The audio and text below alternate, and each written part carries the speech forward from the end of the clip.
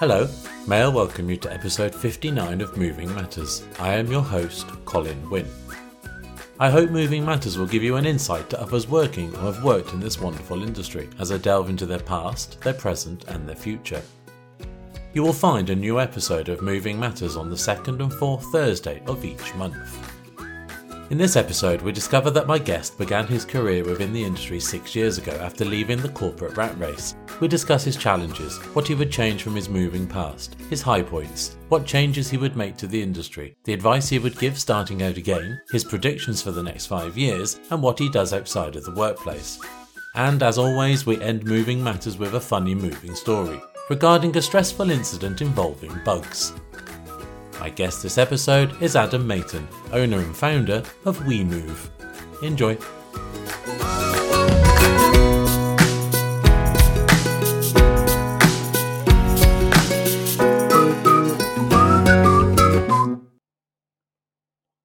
Good afternoon, Adam. Welcome to Moving Matters. Afternoon, Colin. How are we doing today? Very well, thank you. Very well. And you? Yeah, good. Can you tell everybody about yourself and the length of time in the industry? Yes. So, full name, Adam Mayton, based down in the sunny South Coast in Bournemouth. I'm the owner and founder of WeMove. Been in the industry 6 years now. I used to work in the corporate world, very exciting industry of risk management. So I did that for 8 years for a local company called LV. And I managed to escape when I was 28. I can see you sort of smiling there. Like, have you ever worked in financial services? No, thank you. No. Listen, let me tell you. I did 8 years on the proverbial rat race, and I managed to escape just before I turned 30 and enter the sexy world of removals and storage.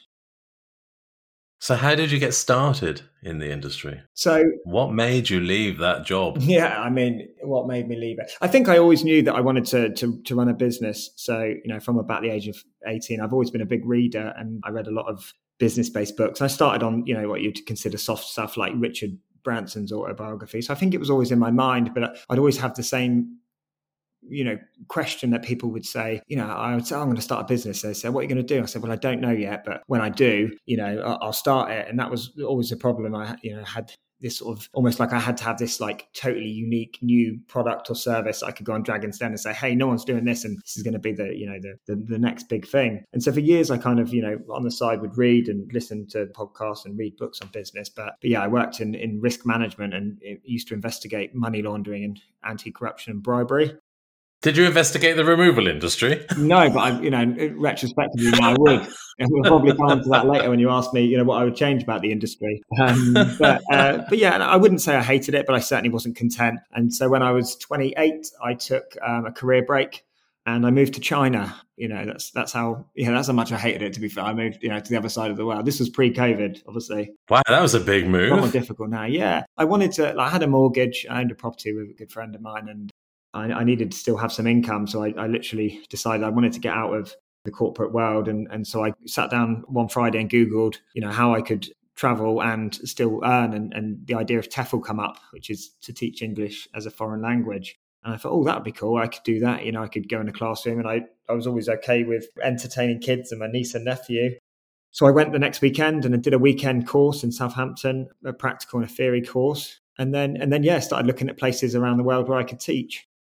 Wow. And China. Yeah. It just, do you know what? It seemed like, and a lot of people say that, like, a lot of people, if I'm honest, say, why on earth did you pick China? I think that's, probably ironically the reason why I did, because it seems like such a challenge. There's probably a lot more of a stigma attached to it now off the back of COVID, but even pre-COVID, people look at China and see it as this quite scary place. And it was terrifying.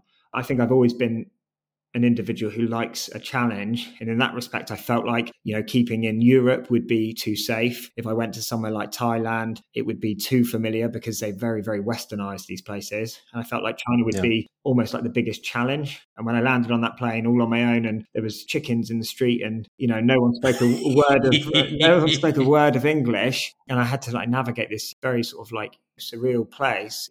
It was kind of equally exciting and petrifying, if I'm honest. So how long were you in China for? So I was there for a year. I remember about 2 weeks in speaking to my friend who lived and emigrated to Oz and messaging her and saying, look, I'm going to come and work in a call center and just live in Oz. It seems much more comfortable. And I didn't. And I think I vastly underestimated how difficult it would be to teach. I thought it would just be, a picture of a cat and I'd go, cat meow. And and it wasn't, I had, on my first day, it's like, what's your lesson plan? I said, what do you mean lesson plan? And I was, was overwhelmed, but I got my head down and I really enjoyed the challenge actually of becoming a half decent teacher. But I was there a year. But at that point, I'd reconnected with an ex-girlfriend and decided to come back. And I very much missed my friends and family. So I came back after a year. Oh, see, that's what love does. That's what love does. Brought you back to the UK. I know, we're no longer together. So, subject, don't want to talk about it. Well, moving swiftly on. Yeah, absolutely. Can you tell everybody about your company and the services it offers? I will, and I feel like I probably didn't necessarily, I went on a curveball there, but what led me to starting WeMove. So I came back and, at this point, bear in mind, I'm in my early 30s and I'd gone from, in a series of years, from having, whilst I didn't enjoy it, a decent corporate job where I was able to buy a house and I had a nice car and I was comfortable, to then going on this exciting adventure in China and then coming back and I'd taken redundancy then, the end of my career break. I think they knew that having traveled for a year, I wasn't going to be the same worker. So they offered me redundancy. And I found myself, early 30s, then being at the other end of the spectrum and laboring on a building site where I had no technical skills. So I was the lowest paid there. And then one day, by chance, someone needed to get some bits moved from their garden on one of the sites we were working on. And one of the lads said, my mate's got a man and van. He'll come and do it. Be about 200 quid. And then, the foreman said, yeah, that's fine. Get him in tomorrow. And then I turned around to the lad and said, so what's he doing then? He's just got like a van and he just, moves bits around. He said, yeah, it's easy. He said, he's like charges, X amount, 50 quid an hour or whatever. He said he does really well from it. And I sort of, I found myself stood there, in the wet and the mud and digging for what was it? I think it was literally about 50 quid a day. It was terrible. And I thought, well, why don't I just do that for a little bit until I work out what I'm going to do with my life? And so I went home and I went into my mum and dad and I said, I'm going to start a man and van. And they said, oh, all right, Adam, a bit like they did when I said, I'm moving to China. They said, that's good, dear. And about 3 days later, I went out for my old man and we went to Southampton and bought I think it was a Sprinter type van, a Renault. And I bought that. And then the next week started my sort of man and van journey, if you will, with no previous experience. I didn't have a clue what I was doing, where to advertise. And I hadn't run a business really, so I didn't know, anything about a business. So it was kind of, ironically, it was only never in my mind did I think that it would be something that I would, go on to do long term. It was just a means to an end, maybe for 3-6 months until I decided what I want to do. And it kind of grew from there, I guess. So that's the longer short story of how I ended up in the industry. So can you tell everybody about your company and the services it offers? I can, yeah. So we do a full removal service. We do packing and we do some storage. We run a series of Luton vans, so the 3.5 ton low loader vans based down behind Castle Point, as I say, in Bournemouth. We currently run 4 3.5 ton Lutons. We've got a Transit Connect that we use for estimating.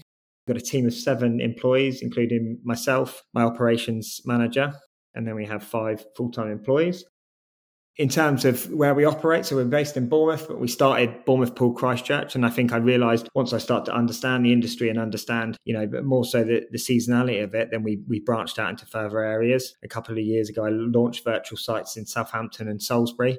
What I found quite quickly with the industry is that, and I say this quite often when anyone asks now about how you survive, and I really truly believe in this industry, you only survive by your ability to expand and contract.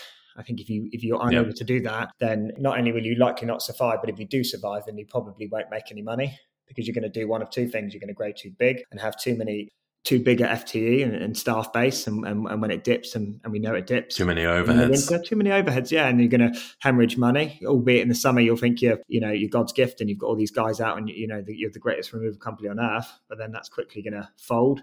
In the winter when it becomes quieter. So, in that respect, we use a number of contractors often that work for other companies. It's quite common in this industry now. A lot of people have become almost self-employed. I think that's an issue in some respects because some companies have people that are self-employed that are working for them full time, which is obviously, not something they should be doing. But there's actually a number of really good removal contractors in the area that we're able to use for a number of different companies, when we're busy. So you run the 4 3.5 tonners. Mm-hmm. Any aspirations for a big truck? A big truck? No, we've looked at it. We've analysed it, and I know this is a real sore subject, for some in the industry. And I can understand why. I understand the regulations. I understand, the laws around weight and what you can carry and what you can do. We tend to do a lot more. We don't do international moves. So I think the red tape for me personally was pretty extensive even before Brexit, and even more so now. Some people I talk to, I worried slightly about the margins on that. So we've never done international, and if I'm quite honest, we don't do an abundance of long distance moves, and mainly again because it's purely not economical. If you've got 1400 cube to take from Bournemouth to Newcastle, running 3 vans versus running 1 truck is not often economical. So in that respect, we don't do too many of them. The reason why for me, purely access in and around living in, although Bournemouth's not a city, it's so big, it's so small, it's so tight. Access is an absolute nightmare sometimes. Even for the 3.5 tons is difficult. Driver cost and availability is a huge issue in the industry because of the issues with pricing, and the fact that it is a little bit sometimes a race to the bottom in this industry. Being able to have good drivers available when you're competing with someone like Tesco's on a HGV driver is very difficult. We've had people leave us that have been HGV drivers, but obviously just driving the 3.5 tons, getting offered £20-25 to go and drive a HGV for Tesco or something, and do the driving without without having to actually move anything. They just drive the truck and someone else loads it and unloads it. I mean, it's a bit of a no-brainer. So finding staff, and I so often see companies locally that drive the bigger trucks recruiting for HGV drivers and that. So that's, another reason why, we've just decided not to do it that way. I think the last reason would be, again, for the size of the company, we're particularly lean as we are, and I'm, for the margins that we can achieve with our size, no real great aspirations to grow, much bigger than we are. And I think, having 1 truck versus several, you can be a lot more dynamic. So, I often say to people, I know people that run just 2 trucks, and really you can do, 2 jobs. Whereas we found, and the data for us suggests that actually if we had 4 jobs on that are 1 van, that would be much more profitable than 1 big job with all 4 vans at. So again, that would suggest that if we had 1 big truck, actually what you can get for that, you get almost like the customer expects an economy of scale. With 1 Luton van might earn us 600 quid in a day on a 1-bedroom, 2-bedroom bungalow. If we send 4 out to a 4-bedroom house, we're not getting 2-4 for that. Yeah, exactly. Any day, we're getting 1,500-1,600 quid on a good day. Yeah. So actually, that's another reason purely from a profitability purpose for us personally. So what challenges have you had to overcome then, Adam? I would say when I started out, a lack of industry knowledge. That was hard coming into an industry. I think a lot of people in removals take a natural progression from being a porter or a driver, and then they think the grass is greener, and they see these bosses, with a slightly nicer car than them, and then they think, oh, I can go out and do that. And fair play, some of them go on to build great businesses. But for me coming in, that was a real challenge I found, to not know about the industry and to be able to learn quickly and efficiently. And I think I did have some help in that respect. So we talked briefly before this about my mentor, which was Brian Maidman. Obviously, he's fairly well known in the industry, that owned Maidman's Removals, and he was great. And I was able to sit with him and ask questions and that. But outside that, what I found is, and I don't know whether this is the same for a lot of businesses, a lot of trades and industries, but this almost silo mentality where people want to work on their own and they don't want to collaborate and they don't want to open up and share experiences. And I think I've now gone the opposite way with that. And maybe that's as a result of feeling quite almost like frustrated with the fact that no one would help me that I tried to talk to. And I'm honestly the opposite now. And if anyone comes to me and they're starting in removals, I've had a few people that are just starting out and they say, oh, can I come and sit and have a chat? And I will tell them anything. And I'm not going to sit and tell them exactly how to run their business, but I will say, what do you need help with? And we'll talk through it. And I can offer suggestions on whether it's marketing or sales or what vehicles to run or, how to find work, and I'm happy to help people. So I think that was a real challenge at the start though. Yeah. I mean, what works for you might not work for somebody else. But being there and giving some advice is down to them to take that advice, then, isn't it? Yeah, exactly that. It was never about sort of trying to find the answers, but sometimes it was just trying to connect with other like-minded individuals, people like in a business in the same industry, and obviously grow my knowledge in the industry, because I think sometimes people are quite ignorant and they presume because it's an unskilled trade that there's not a lot to it and it's simple, and it's just, maybe perhaps I thought that in the start, right? There was almost like a blissful ignorance that I could just go out and buy a van and me and my brother would just take on the world one bedroom flat at a time, and obviously it wasn't the case. We had a lot of challenges. The other challenge I faced, which probably ties in with that, it's just how the industry is staffing. Yeah. And when I say staffing, is as I started to understand, it's such a unique business from a staffing perspective, because you have weekly challenges. And the weekly challenge, right, is that we all know is that everyone wants to bloody move on a Friday. It's like being a gardener, having several clients and they all want their gardens done, but everyone go, no, I can only have my garden done on a Friday. That's the day I like my garden to look its best.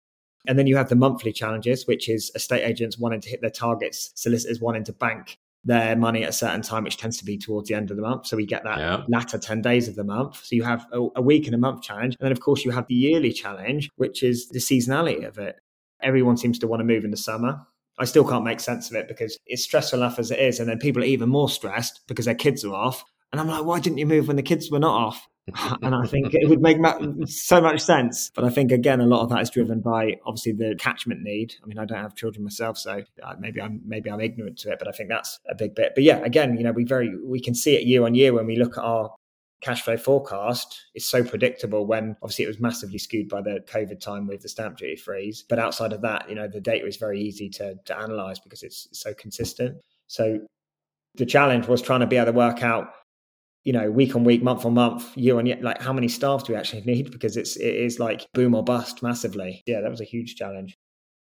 Even daily, because it's not a 9 to 5 job, is it? We don't start at 9 every day and we don't finish at 5 every day. No, exactly that. And it's one of the first things we say when you're in the interview of like, have you got any hobbies? And actually, maybe that's probably ties in slightly with me and having the importance of a positive culture in WeMove is so important to me. And we ask that sort of question when we're in the interview, like, what are your hobbies and interests? And often that's not just because it's a question that seems nice to ask and be friendly. We're trying to understand the individual, and we'll have that conversation. They'll say, oh, well, I play amateur or semi-pro football. Okay. Do you train? What night? We train on Tuesdays and Thursdays. Okay, well, here's the potential issue. If you're working, you've got a potential key weight. That might be an issue because you aren't just going to be able to down tools like you would on site if you're an electrician. That's not a dig at electricians. I've got a few electrician friends, but yeah, they don't work past 4, I don't think. Yeah, you're not going to be able to do that. And if you are, and whilst we'll then, at least we know we've got one of our guys that plays tennis, for example, and at least we know, okay, on Tuesday he plays tennis, so let's try and not put him on the long distance one on a Tuesday. But like you said, yeah, even on a daily basis, we did some trade assist yesterday at 9 to 1. Lovely. Should have seen the smiles on their faces when they come home. It was wet and windy, and they were going home to play, Call of Duty or whatever they do online. They were absolutely buzzing. So you are right, Colin, on a daily basis, and that's a real challenge. But I don't think that's something you can be stressed about or whinge about, because those things aren't going to change. People are always going to want to move on a Friday. It's always going to be more busy in summer. And in terms of controlling the controllables, that was quite a big challenge to understand and to navigate in the first few years. And I'm not saying now by any means we've got that locked down and I'm great at it, but we certainly are a lot better at it. If you could change anything from your moving past, what would it be? I think that I would probably have started our own storage. So we currently sub-storage. If, for example, hypothetically, you were a moving customer of ours and you needed storage, then we would take on, I use the word burden, but take on the responsibility basically of finding you the storage the right size and negotiating the rate with the storage company. And we would take that on for you. But obviously what that means is the primary money then is going to the storage company. Whilst we might make a percentage on that, it's very small. And for a few years, I looked at sites and I spent a lot of time analyzing, containerized storage versus crated storage versus self-storage. And I think it was difficult. And I'm often critical of myself, very much so. And I could sit here and say, well, I was stupid for having not done it sooner. But to a certain extent, I would argue, had I shifted focus to that, I would have taken my eye off the ball with removals. And if you think I've been in the industry 6 years, the first year was, as I say, a man and van, and there was no real drive or focus on doing much with it because it was a side project. So then I only really had a few years in the actual removals industry before COVID struck, which was one thing. And then the stamp duty, which was just a mad couple of years, especially being down here in Bournemouth, where the market was so buoyant, house prices were flying up and everyone was moving. there was no real headspace for anything but doing as many moves as we can, getting as much money in the bank as we can, capitalizing on that market, because the old adage of make hay where the sun shines was very relevant then. But I guess in hindsight, when I think about that question, I think, if I could have put a stake in the ground and probably spent less time worrying about what type of storage and doing some type of storage on our own, instead of a 10, 15, 20% markup, we would be getting the whole lot. So that's probably it. Is it something you want to get into? Yeah, I think it is. The commercial property market at the moment is dead down here. There's not a lot available. I think if I were to go into it, my long-term plan would be more, rather than leasing a site, would be to own a site and have total control over my costings as a long-term strategy. When I think about my retirement plan, that fits in a lot better than the option of a lease. But obviously with that, when you look at commercial properties, not only is there not a lot available at the moment, people are holding on to those assets, but you're looking at a 30-35%. And that was before the rates went up, deposit on a commercial property. So, huge sums of capital required, which behind the scenes has been one, thing that I've been, okay, we'll sit on any money we have got. And now we come into, a potential downturn in the removals market. And I have a bit more, headspace to be able to look at other options. I think it's something definitely that over the next 6 to 12 months, I'll be looking further into. I mean, I can't sit here and say it's a regret and then not do something about it, hey, because I would be a shocking business. Well, exactly. So what is your high point of being within the industry? I would say our high point is probably when we were ranked first on the tender list for the whole of the Bournemouth Pool and Christchurch Council contract. Really? Yeah, there was about 2 years in. And at that point, it was a huge thing to take on. I can't even remember how we saw the tender up. And I remember seeing it and thinking, well, we could go for it, but we haven't got a chance. And then I downloaded the documentation for it. And I thought even more so, we haven't got a chance, because it was huge amounts of hoops to jump through and quality assessments and proof of liquidity of the company. And, and I knew from conversations I had with peers in the industry that, there's some big players that go for these contracts because it's great fill-in work, right? Council work. And some people have their own opinions of working for the council from a financial sense. But from my perspective, it would be great fill-in work. When we talk about the issue with everyone wanting to move on a Friday, what better to get a secure contract where they were flexible and they could move on, your Tuesdays and Wednesdays. So anyway, I filled in the paperwork and I think it took about a month. I'm lucky in that respect. Obviously, I'd done 8 years in financial services, so I was used to filling in monotonous paperwork. And my right-hand lady, who's called Helen, who's our operations manager, did 35 years in financial services. So between us, we were fine, but it felt like, well, we're going to do this, and they're still going to look at, us and go, who are you? We move. And I remember I was out on a job myself, and we pulled up in the services to get some food. And, and as you do, I straight on my emails, like, what have I missed? What's been going on? And, we got the tender response outcome, and, and there was 5 placements, and, we were placed in first. And just, I remember sort of almost being in disbelief, at that point that we had done it, and there were some big names on there. Yeah. And it felt like a real achievement, I think, at the time, and it still does. And we had to go to retender last year, and we come out first again, but it was less of a success in some respects because we had already achieved it. And ironically, I've had to resubmit prices this morning. By the time this goes live, we'll probably be ranked 4th or something. No, we'd have been chucked out. That's awesome stuff, though. That's absolutely awesome. In such a short space of time. To have achieved that 2 years in, and as I say, and gone from knowing nothing about the industry to being able to prove that we were very capable enough of looking after all of the housing association moves for the whole of Bournemouth Pool and Christchurch was a huge achievement. It wasn't something that I, looked unlikely. And now, even more so in retrospect, I look back and think, yeah, that was awesome. And I'm proud of that. And that's, not just proud of myself for that. I'm proud of Helen, who did it with me, and then proud of the whole team, right? Because to a certain extent, to have proved that we were good enough, and a lot of it was 60% was based on quality, all of that was taken into account what the team had done. There's one thing, the proof of financials and proof of trading, but actually the proof that we would deliver quality services and the quality of our service wouldn't drop no matter whether we were moving someone via the council or like a business owner or a residential customer. But the hard work that the team had put in up until that point allowed me to have an abundance of evidence to say to the council, hey, look, this is my team. This is how good we are. This is how hard they've worked to get us to what I considered to be the best reviewed and best ranked company in the area. Give us a shot, and they did. So yeah, it was a massive team effort in that respect, and we sort of shared in the success. Absolutely awesome. Brilliant stuff. Well done, Adam. Well done. Thank you. What one thing would you change within the moving industry?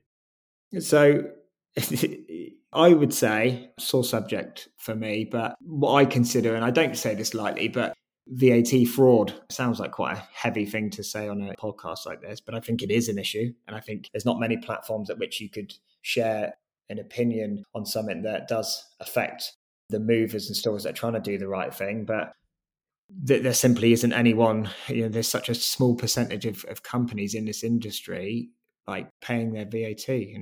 And I look at it and I look at the companies, and it's very easy to know if someone's VAT registered or not. And there's such a small number of them doing it. And we're talking about like operators with, 2, 3, 4 trucks, 4, 5, 6 different men, day in, day out, year on, year out. And when you look at the actual figures involved, I mean, the current threshold's 85,000, right? So if you break that down, and this is when I sort of talk about this to other trades, and I tend to have the conversations with other trades, but it's never an issue because obviously they've got the huge cost of materials, so it makes sense for most other trades to register for VAT. But in our industry, if you break that down to a weekly level, it's about 1,750 quid a week in revenue, right?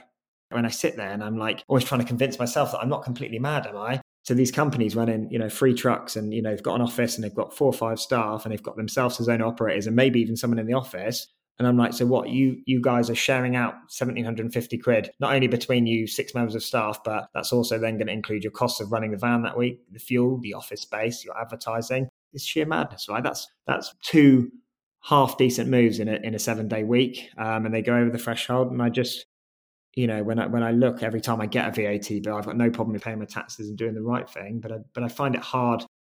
I guess I find it hard that it's so easy for companies to be turning over what will be probably 150, 200, 250,000 and not have to collect 20% of it on behalf of the government.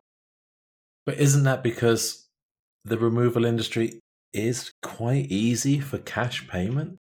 Potentially, yeah. I think that's a huge part of it. And you know what? It will be interesting to see, Colin, actually how that differs now, given that cash is so unfamiliar, right? The lady asked me yesterday in Aldi, cash or card? And I said, oh, what's cash? And she laughed and she goes, oh yeah, that weird paper stuff. And I said, yeah. And said, you don't see it, do you? And I think there's a big shift away from, and I know people a little bit tinfoil, but people believe the government want to get rid of cash, and obviously that would be to monopolise and to tax us further. But I think there's less cash being talked about and being used, and I can't remember the last time I had any cash that I just went out and used. So I think there will be a shift away from that. But I don't think you're wrong there. I think what you've said is exactly right. It's people are negotiating cash payments, but I just think in terms of being a level playing field, I just think it's to have to collect 20% on top of your price is not a level playing field, and I think it's an issue in this industry. And I know they've talked about, the Chancellor, it was a year or two ago, said about potentially reducing the VAT threshold down to about sort of £25,000, which I think is not a bad idea, because VAT was only ever introduced to help out the threshold, to help out like, mom and pop, like lemonade stalls, if you will, not for companies with fixed staff and that. So we'll see. It is a bugbear, and I'm not, like, you can tell, like, I guess it's frustrating, but you can imagine so when you see operators of similar sizes and you think, right, well, every time the VAT man comes collecting and we pay out tens of thousands of pounds, why it might frustrate me at at those points. Well, absolutely. Even at the figures that you mentioned, it works out to be approximately 330, 350 quid a day. If you're running more than 2 vehicles, you can't tell me you're not earning more than 350 quid a day for those 2 vehicles. They're not going to earn you 175 quid each. No. Exactly that. And and I'm not asking for much in terms of it, it would just make it all consistent. If they drew it across the line, or they reduce the threshold down, everyone would be the same. Yeah. So ultimately it's a taxpayer who's going to pay that amount, but it's just about consistency. And I don't know how, some would argue I probably should stick to my knitting, but like I don't understand how it can become so easy to do. And I remember the conversation, and we were like year and a half in, I think, something like that. I think our first year we turned over 32,000, and we're about a year and a half in, and the accountant said, look, you're going to come. We were on the flat rate for a while. That's right. We were on the flat rate scheme. Yep. And he said, right, I think you're going to need to potentially register for VAT. Like, what do you want to do? I said, well, Do I want to do it? No. Do we have to do it? Yeah, we do. I'm not going to put this glass ceiling of £85,000 on my company for sales, because that would be fine if it was just me and I was able to do moves on my own and I had one van. Potentially that would work from an economical perspective, but it simply doesn't. If we had any ambition to, and at that point I think we had 2 vans, a Sprinter and a 3.5 ton at that point. I said, we've got any ambition to be any more than that, then we just have to do it. And that's what we did. So yeah, that would be the one thing. I think it is, as I say, in this industry in particular, because of our main overhead is our staff often. It's not the materials other than on a pack. Whereas a carpenter might do a roof and it might be £20,000 worth of labour, but £60,000 worth of materials, of which they would then save the 20% on. Yeah. What advice would you give to yourself just starting out in the industry again? I think it's easy to say now that I am in this position, but the first thing that comes to my mind is to potentially be bolder, to be braver, perhaps. Maybe being cautious in some respects. And, and when I look at our sales trajectory and our growth, from a staff perspective, van perspective, the sales we did, have been on an upward trajectory, but a safe one. But I look back now, and maybe it's just with the confidence I have now, 6 years in, and it's easy for me to say I should have been bolder and should have been braver. But I feel like we could have probably achieved some of the successes slightly quicker, which is ironic given that a couple of questions ago, obviously we took on that BCP contract after 2 years, but I think potentially I could have been bolder. I think we could have grown quicker had I sooner learned to leverage capital, which I don't think we were, it was something that I had no experience with, and no one sat down and said to me, hey, you're not going to get rich unless you've got debt. And that's a really true saying, to a certain extent. If I was able to leverage capital, and we bought, each year we bought a van, and that was bought on cash, so literally, cash in the bank. And that was the only way I knew. I was like, well, we do some work, we save as much as we can, we be as lean as we can. And when we've got enough money, we'll buy another van and do that. Not knowing that actually, once I had a little bit of money, I probably could have leveraged credit, had the second van and supercharged that growth. And I think retrospectively, and anyone that comes to me now, I would say the same thing. And obviously, if they're in a different industry, that advice might not always work, but we are, when I look at it now, even though we're not in this same growth phase as we were then, my understanding of leveraging capital, not just for this business, but for other bits that I'm working on outside of this, the importance of being able to do that and know, the difference between good and bad debt. So that was a real learning curve, and would have been useful to know sooner on, I would say. So where do you see yourself in the industry in the next 5 years? Let's talk about yourself first, Adam. Myself. 5 years is an interesting window, I'd say, Colin. If that question was, do you see yourself in removals forever? I would probably say no. My nature generally is I need to be challenged. I need to be tested. I think I'm a creator. If I look at my personality type, I'm a creator. I'm someone that likes to create, and that's everything I work on within the business. When I'm creating, I'm at my best. And I think to a certain extent is, like I said, where we're not in a growth phase now, it's almost, you could argue, business as usual, although I am spending a lot of my time now planning for a potential downturn. I would argue if you're not growing or changing, then at that point, I'll probably become less challenged and less motivated. And I feel like at some point in the future, I'll probably want to do something else and create something new, because my passion is very much business development. I'd have a particular passion for removals or boxes or sexy vans with blue and pink fonts. That's not what gets me out of bed every morning, but it's the ability to create something from nothing. In the next 5 years, though, I think that the challenge for the next 2 years, given what's going on, in the industry with interest rates and that, and I'm not, going to sit here and start dwelling and moaning about a potential recession, because down here in the South, we are in a bit of a bubble. But there's, after what's been such a fruitful market, I would be naive to not sit and concentrate on that. And I think there's going to be a massive supply and demand shift. And by that, I mean, we've had a couple of years where, like I just said, it's been very fruitful with the stamp duty freeze. It was such a seller's market. There was so many people moving that, the demand was high. And as such, that balance of supply and demand has shifted. And when I started out, I did a complete analysis of all the companies in the area. And I remember there was about 4 or 5 on Checkatrade. And straight away, I realized that was a great place for us to start. Let's go on Checkatrade. You only need to look at how many listings are in the area and see that there's going to be enough. We're going to be able to get on there and get work. And I looked about 6 months ago, I think, when our renewal came up, and I thought, I wonder how many companies are on there. And it was something like 18. So we're talking about another additional 13 companies. Yeah. And that of course is the basics of economics and supply and demand. That the demand went up and so the supply went up. And I think now as we see that demand come back down as the market cools and rates go up and there's a lot less activity in the market, I think there's going to be a lot of companies potentially in trouble, and going out of business unless they plan, or they adjust or overcome. And I think, when we talk about 5 years, and this might not cover the whole 5 years, but certainly for the next few years, I think I'm going to be mindful of that. And it's going to be different trading conditions than I've been used to in the last few years. And I know it's going to sound mad, but I don't know. I feel excited about it, and it's completely backwards. And Helen, I think in the office thinks I'm bonkers, but do you know what? I think it probably ties in with what I said a few minutes ago about my, and I talked about it when I went to China, the challenge, and I talk about, will I be in the industry forever?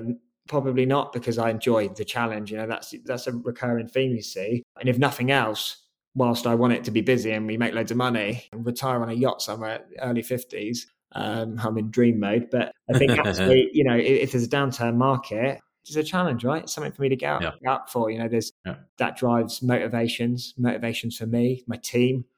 When I look at my team now and we talk about the cost of living crisis, I worry about it. I worry about my team a lot and making sure that they're earning the right amounts and they're taking home, they're able to provide for themselves and their family. And that's a real, what a great driver to get me out and to get me finding more work and making sure that the company's performing as best it can. For the business or for the industry as a whole, I think we're quite behind this, but I think there's going to be a shift towards what options are sustainable. I think at the moment we're not there, and it's a huge buzzword, isn't it? And it's huge in a lot of industries. Massive. Like being sustainable. You only need to watch, and I watch Dragon's Den as a businessman. I love that show. Yeah, likewise. Yeah, it's a great show, and I sit and watch that. And every there's nothing, you can't bring a business to the Dragons unless they've got an eye on the sustainability side. I think for the removals industry, we're a bit behind in that, and I say that totally in keeping with that. I'm not sitting there saying everyone's behind me. We could definitely do more, but I think at some point the industry will have to catch up and say, right, okay, well, what are we going to do? And we're far off the affordability of electric trucks, but there's things we can do, and I think there's things we can be mindful of, and I think that'll start to play more of a part in consumer decisions. So if the consumer is going to decide that that's important, then the industry naturally has to realign, right? Oh, most definitely. As you say, it's a massive word, regardless of what industry you're in. Mm-hmm. Just huge, huge, huge, huge. Yeah, absolutely. So that's how I see, from the industry perspective, I think that's going to be really big over the next sort of 5 years. I have a very quick question about something you mentioned, Checkatrade. Yeah, Checkatrade, far away. So as it went from a small number to 18 or whatever, were these new companies or were they well-established companies decided to jump on the Checkatrade bandwagon? New companies. I could name you at least a handful of new companies that weren't around when we started. And as I said, I'm very analytical and I don't leave any stone unturned. And when I started this business, I literally had this huge spreadsheet of every company I could find in the area. And it broke it down into, what was their website? Was it any good? What were their weaknesses? Yeah. I got quotes from them. So I found out how much they cost. Yeah. Literally everything. So I had every bit of data. So I knew every company in the area before I even started. And when I look at it now, and I say this to Helen, I'm like, what's crazy is that you can't sit there and say, oh, this X, Y, and Z are new companies, but remember A, B, and C went out of business. Like most of the companies, I could name you, I think one company, I don't even know if they went out of business. I think they sold to someone else. But every company that was operating is still operating, and all of these new ones are new, which is incredible, really. When I look at it and look at the amount of competition out there now, and I'm not really, I don't obsess too much about the competition or amount of competition, but I sure as hell know that there's a lot more of it. So what do you do outside of the business to switch off? So I'm busy with the business, to be honest. Like I work a lot, and I'm not one of these workaholics. I've got a lot better at, used to be, 6-7 days a week, and I've got a lot better at trying to shut off and, enjoy my downtime and separate myself from the business.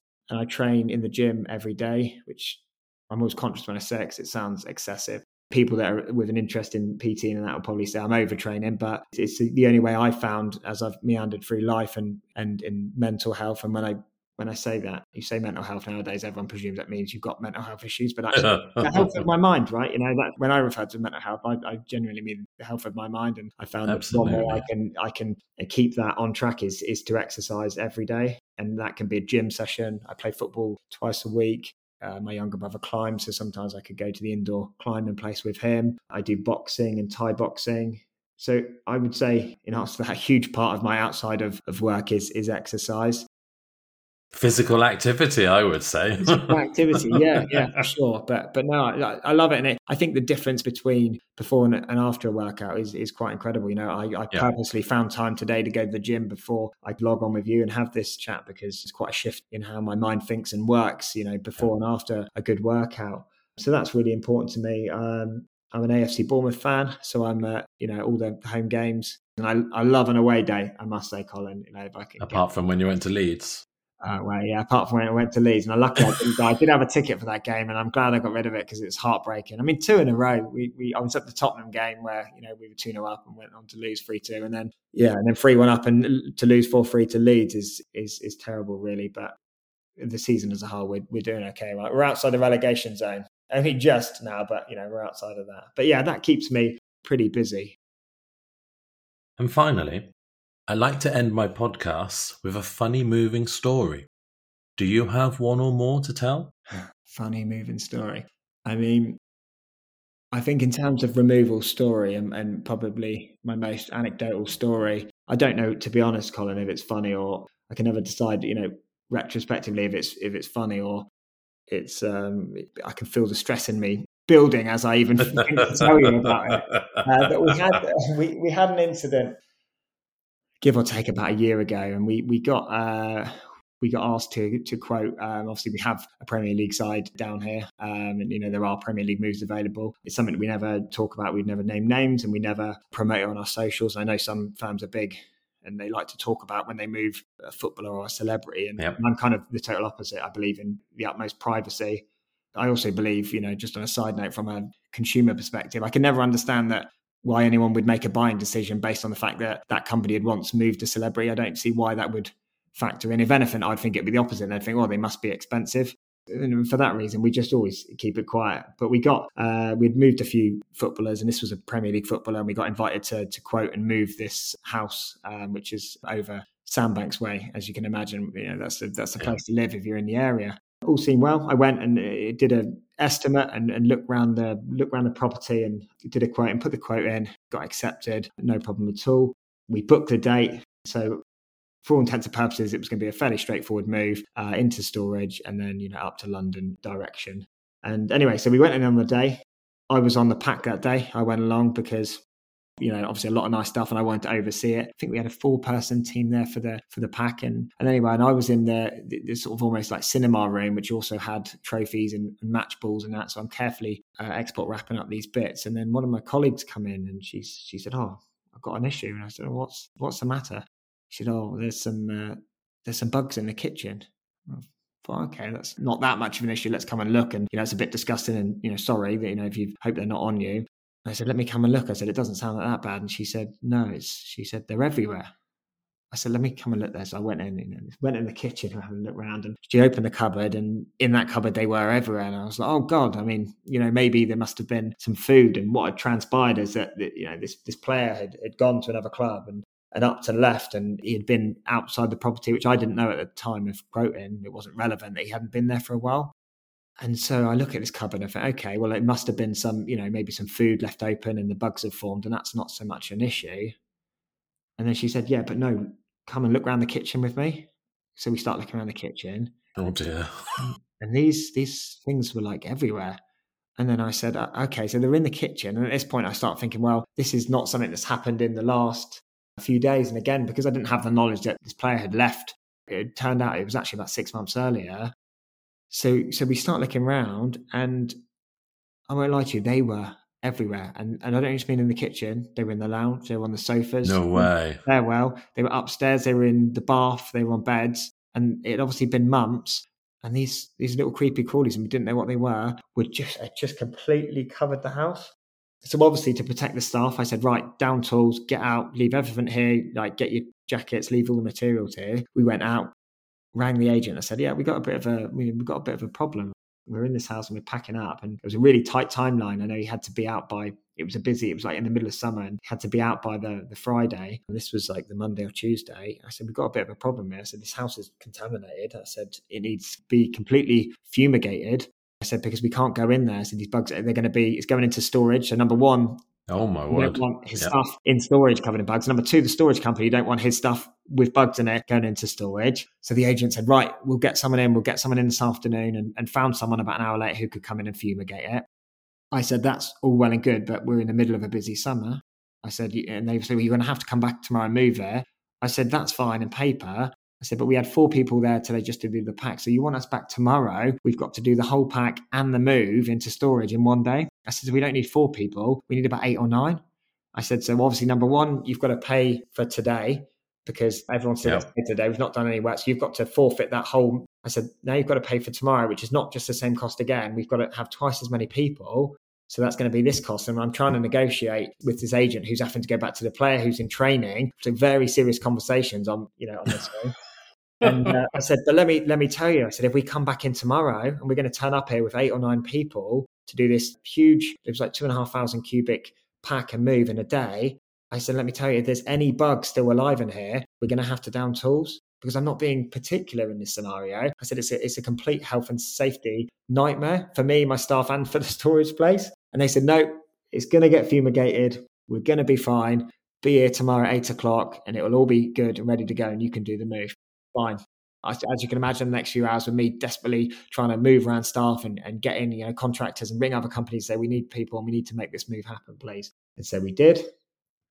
And we rocked up and there was 8 or 9 of us outside, and I explained the situation and said, right, we had bugs in here yesterday, but don't worry, it's been fumigated, it's all gone. We've got a lot of work to do. We get in, we get our heads down, but let me go in first of all and just make sure that all the bugs have been dead. So what do you think happened, Colin? They were all dead, lying on the floor, waiting for you to hoover them up.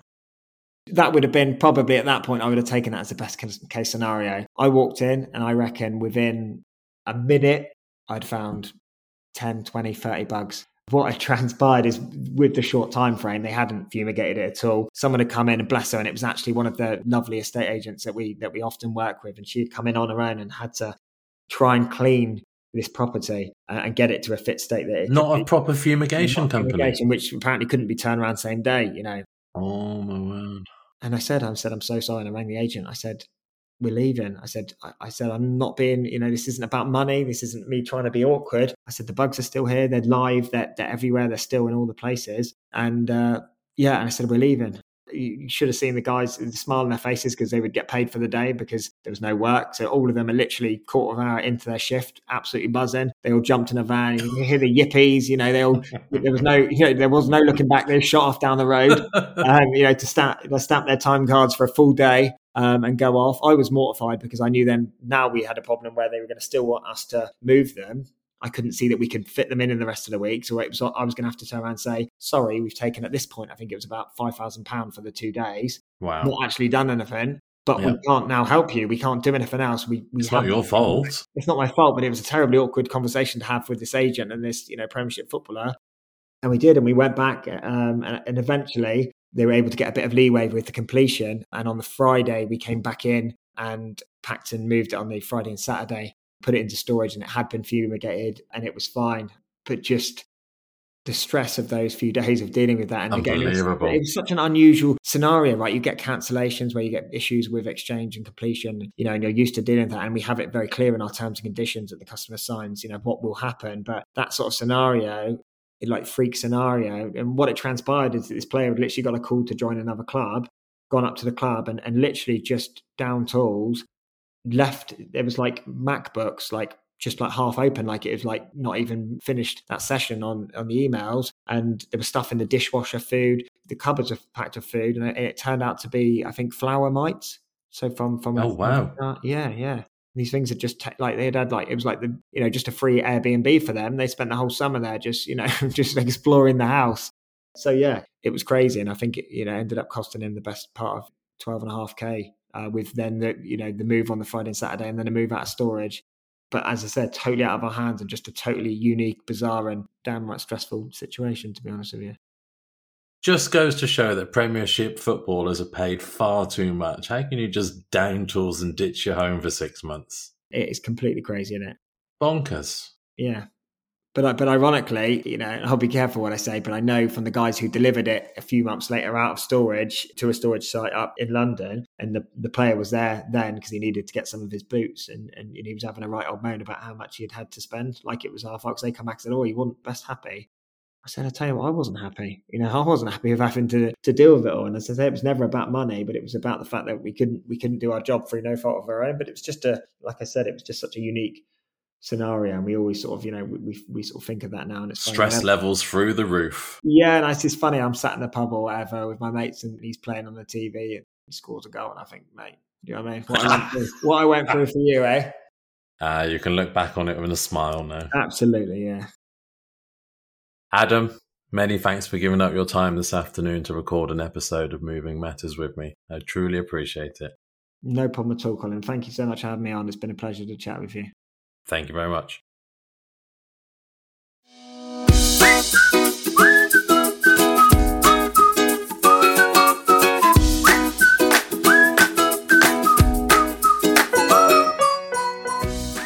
I sincerely hope you enjoyed episode 59 of Moving Matters. Please rate, review and subscribe in your favourite podcast player of choice, and please tell your industry colleagues about Moving Matters. My thanks and appreciation go to Adam Mayton of WeMove for giving up his time to record this episode. Thank you again, Adam. If you would like to know more about WeMove and the services they provide, then you will find links within the show notes for this episode and on our webpage, movingmatterspodcast.co.uk. And please, if you have a funny moving story that can be relayed to our listeners, or you would like to be a guest on the podcast, then do reach out to me by completing the contact form on our webpage, movingmatterspodcast.co.uk. Well, that is all from me, so until next time, have a wonderful Christmas and a Happy New Year.